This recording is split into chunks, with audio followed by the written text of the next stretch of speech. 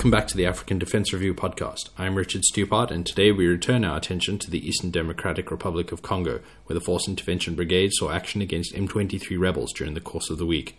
This marks the first action for the UN's offensive force, and to find out more about the situation on the ground, we will be talking to Joseph Kay, currently stationed in Goma.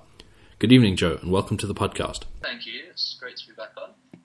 So it sounds as if things have changed a great deal in Goma over the last week or so. Can you maybe just give us a quick rundown as to what's been happening? Quick rundown over the last week.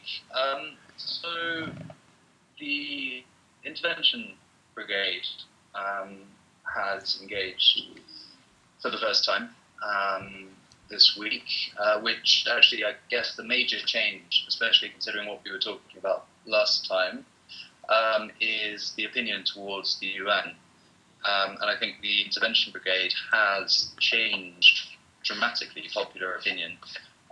Today there are scenes of kids cheering MONUSCO, adults cheering MONUSCO, armored personnel carriers going past, heading up towards the front lines. In town, people are cheering water trucks of the FIB, which have been distributing water to the population in areas affected, closest to the fighting, as well as providing support that they have already provided in the past to the FARDC. So there's been a complete change in the popular opinion, I think, of the MONUSCO after they engaged with the M23 rebels 2 days on Wednesday, first thing in the morning. I think that's been sort of the biggest change that I've seen, and it's been very dramatic because on Saturday, the 24th, after several shells fell in Goma on normal houses, killing and injuring many civilians. People took to the streets on Saturday morning to protest against the lack of security. So far, before that point in the fighting, in the recent flare-up in the fighting, the population of Goma had not been sort of brought into it, and there were displaced people from up in Kanya-Regina and up towards the area where the fighting was, and there were many families displaced from that, but the war hadn't sort of come to Goma, and shelling created panic. So the people took to the streets, and the target of a lot of this frustration and panic and anger was the UN, who they saw as failing to protect Goma, especially with people having an idea about the fact that the mandate had changed and that the Intervention Brigade were deploying in Goma. Meant that the frustration was taken out on MONUSCO, and indeed that MONUSCO base here at Goma was stormed by a large group of people carrying stones, rocks and sticks. And during this event, I think it was 2 civilians lost their lives. The UN has launched an investigation into exactly what happened. There are reports of shots being fired, but it's completely unclear at the moment until the result of the UN investigation whether it was possibly the crowd crushing people, or whether it was shots fired by UN forces, or whether it was shots fired by national security forces. It's not clear, but we've gone from that event Saturday, where the UN were incredibly unpopular, to a week later, just under a week later, when UN personnel carriers and soldiers are being cheered by the local population. I think that would be the biggest development that I've seen in the past sort of week or so. And in terms of the fighting that's now recently happened between the Force Intervention Brigade, along with the FARDC and MONUSCO, what has the FIB's role been in the recent clash? In the recent clash, so on Wednesday night, it appears that the M23 launched mortars into FARDC positions, and this led to the FARDC responding. In the past, the UN has engaged, MONUSCO has engaged to protect Goma. So I don't know whose forces that might have been, but there was shelling of M23 positions from helicopters last Friday, and the Force Intervention Brigade last Thursday, or was it last Friday? I think it was last Thursday. Fired 50 mortars during the day on M23 positions also. So the UN has been engaged for a while. I think the big difference was that the Force Intervention Brigade put people on the ground a couple of days ago, which really upped the ante with personnel carriers, with sort of small, I don't know quite what the military term for it is, but the sort of big guns with shells and mortar fire. And last time when we chatted, the UN MONUSCO had just announced the establishment of a security zone around Goma. What has the situation been with that? Has there been, in effect, an improvement in the security in that demarcated area? I think I'd say that there hasn't really been a change. I mean, one of the big outcries was that this area was behind FARDC lines, so it was always within a sort of an officially government-controlled area, and I think looking back on it, what it probably did serve as was an area that the message was sent to M23, you come within this area, or bombs fall within this area, which they have done, and MONUSCO will engage, or the intervention brigade will definitely up their involvement, which is what has happened. But in terms of the security order, it's been safe within the cordon since when it was set up, apart from shelling that landed on Goma and sparked protests and panic. And it was an announcement, I think, from M23 sometime later today that they were going to pull back from their lines outside of Goma. Have you heard anything like that? It sounds. I've not confirmed this with any M23 sources, but it does sound like there is a withdrawal going on. That said, this afternoon, around 4:30 p.m., and I'm not sure exactly when this announcement was made by the M23, but around 4:30 p.m. there was still shelling to be heard up by near kilometres away, but sort of within the direction of the front. And more generally, has there been anything interesting else that you've noticed that you think is worth mentioning? Anything else that what has struck me, which I've already mentioned, is the populist, or what seems to be populist support for MONUSCO. One of the other things that we talked about last time is the populist support for the FARDC, which has increased. And this is a force that has proven itself and has, in the eyes of people in Goma, been able to protect them to some extent.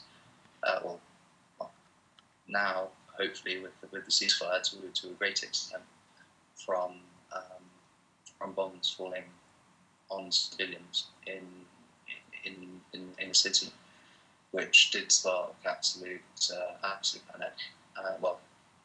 Relatively bad panic, and one of the awful things that happened during this was the people within some of the neighbourhoods that were bombed would not want to spend the night in the houses, and there are a lot of reports of looting that occurred in these houses that were left empty, that people had run away from out of fear.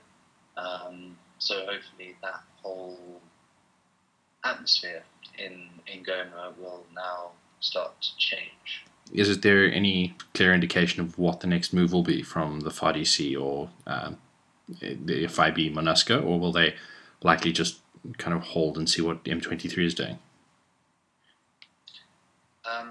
It is very easy to say, very easy, very early to say. There is pressure, popular pressure, also on MONUSCO, which happened, came out, was certainly emphasised after the announcements of the security cordon. There were plenty of people who were saying, well, the M23, very well, they're not within your security cordon, so that was an issue as well. But otherwise, people saying, well, there are lots of other groups, and so one of the intervention brigade's challenges might well be now to show that they are in fact going to engage many rebel groups, and not just the M23, which was threatening Goma at the moment. So not to avoid having people in other areas of the DRC that are experiencing insecurity due to rebel elements, from feeling like the international community has protected Goma, the capital, only, and is not going to be protecting them in more rural, more remote areas. And who do you think would be the most likely candidates if they were to pick another target to confront? Again, very difficult to say. Politically, the FDLR would be an obvious sort of front runner in order to maintain that there is no sort of partisan intent behind the MONUSCO, or behind the intervention brigade. It might. One of the complaints of the M23, one of their reasons, or official reasons, that they've always said they exist, is to combat the FDLR and it's the FDLR made up of several former GNRC there, and active within parts of Eastern DRC. So that politically might be the one that makes sense, following on from the M23. You've travelled as part of your reporting to areas behind the M23 lines. Can you maybe talk a little about what you found there? Certainly. I've been twice now to meet, once with the president of the movement, Bertrand Bisimwa, the political president of the movement, and both times I've met also with the M23 spokesperson, Colonel Kazabrama. My impressions behind the lines, on sort of driving up towards Bunagana, which is on the Ugandan border, my initial impression was we came across a group of people sorting out the road, repairing the road in uniforms. When we went through road barriers, they all seemed very organised and well run. And my impression was that possibly this might be the kind of place that the rhetoric of the M23, certainly, of justice, of equality, they talk often about the disputed elections in 2011, and generally appear to be motivated by some sort of ideology when they speak to the media or in the rhetoric and propaganda that goes out. And I was willing to believe that maybe some of this was actually reflected in the reality of life behind the rebel lines. And certainly seeing roads being repaired and everything being organised added to that. Slowly during the trips, I got a different impression. it seems that soldiers and different elements, police as well, behind the lines, the population report that the police and the soldiers are not well paid, if at all, and that they therefore prey on the local population, and road barriers are set up, and this is a very common practice in rebel groups, controlling arteries and controlling taxation from the roads, from the traffic on the roads. But further to this, there were many reports of looting on the part of M23 soldiers, and nightly looting. In fact, in one of the cities, I witnessed this over the night that I was there. There was heavy shooting during the night, and in the morning there were the bodies of 3 alleged bandits that the M23 presented, claiming that they had been keeping security in the town and that these were bandits who had been robbing. Speaking to people later that day, it transpired, and it seemed people believed that these may well have been prisoners who had been released and then forced to steal for the soldiers that released them, and then shot in the street in an attempt, well, for the M23 soldiers forcing them to do it, to have the looted goods for the sort of larger displaying the bodies the next morning, in order to reassure the population or show the population that the M23 was in fact keeping order. These reports are very disturbing, and there were many people that we spoke to claimed similar things. Obviously impossible to say whether these were in fact prisoners or not, but certainly the impression of the population is that was what had happened, and people referred to chasse à l'homme, manhunt, as the way in which they had been hunted down, as the way in which the public believed they had been hunted down during the night. In addition to the taxes on the roads in M23 area, there is a tax on the civilians, whereby every individual over the age of 18 has to pay 700 francs, which is about 80 US cents, every 3 months, against a receipt with which they have to walk around. They have to always have on them.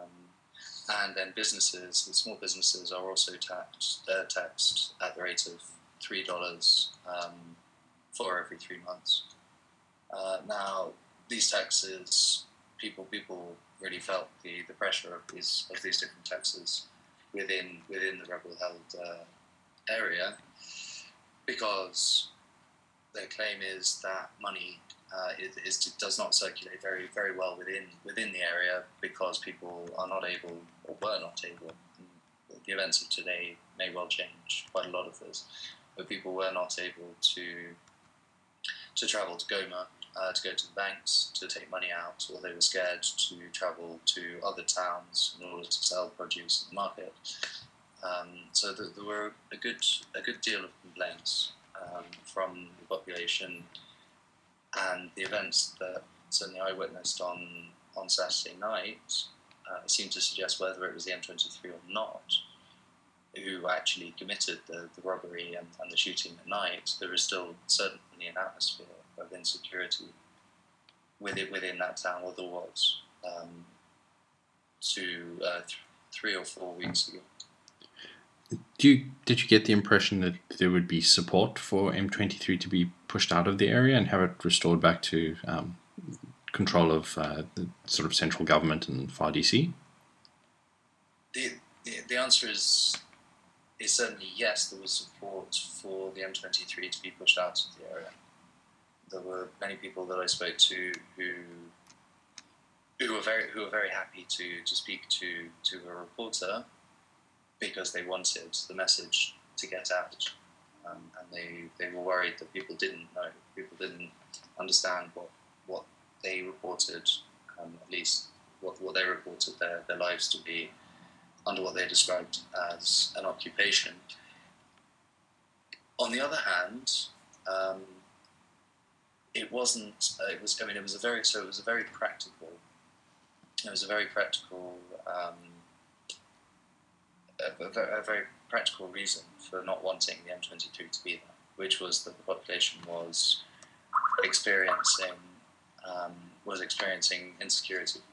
But I did have people telling me that actually it didn't much matter to them who was in charge, as long as there was security and they were able to go about their businesses.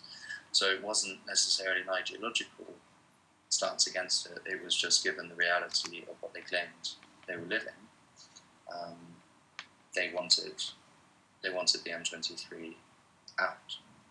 And how easy has it been for you, but I mean more generally for goods and supplies, for these sorts of groups, I mean businesses and things in the area, to move between, say, Goma or other major cities that aren't M23 occupied? Or are they fairly cut off?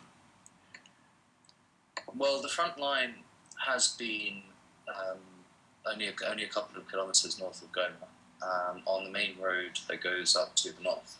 So on the main road that runs to major borders, major trading borders with Uganda and others, with Rwanda less major than less big or important than Goma. And so produce hasn't been travelling that much, except during the lull. It was about more or less a month spell where the armies faced off. The FARDC and the M23 were very, very close to each other. The lines were drawn, and there was no fighting, or there were minor skirmishes, but nothing major. For about a month. During that time, traffic did start to move again. Not to the extent that it would normally in complete peacetime. Speaking to the M23, the spokesperson for the military spokesperson claimed that this was because people did not want to travel through the Ugandan border into M23 territory to carry on to Goma, because they feared taxes being levied by the FARDC after they exited M23 territory.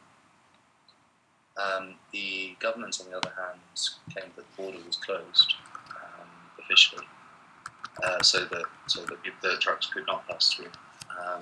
And the FARDC, of course, claims that there are no taxes raised at their barriers on the way into Goma. So yes, traffic has certainly been affected. And that's it for this episode of the African Defence Review. To follow the series or to read further coverage of the unfolding situation in the DRC, you can find us online at africandefence.net. And as always, we'd love to hear your feedback on the show. Good night.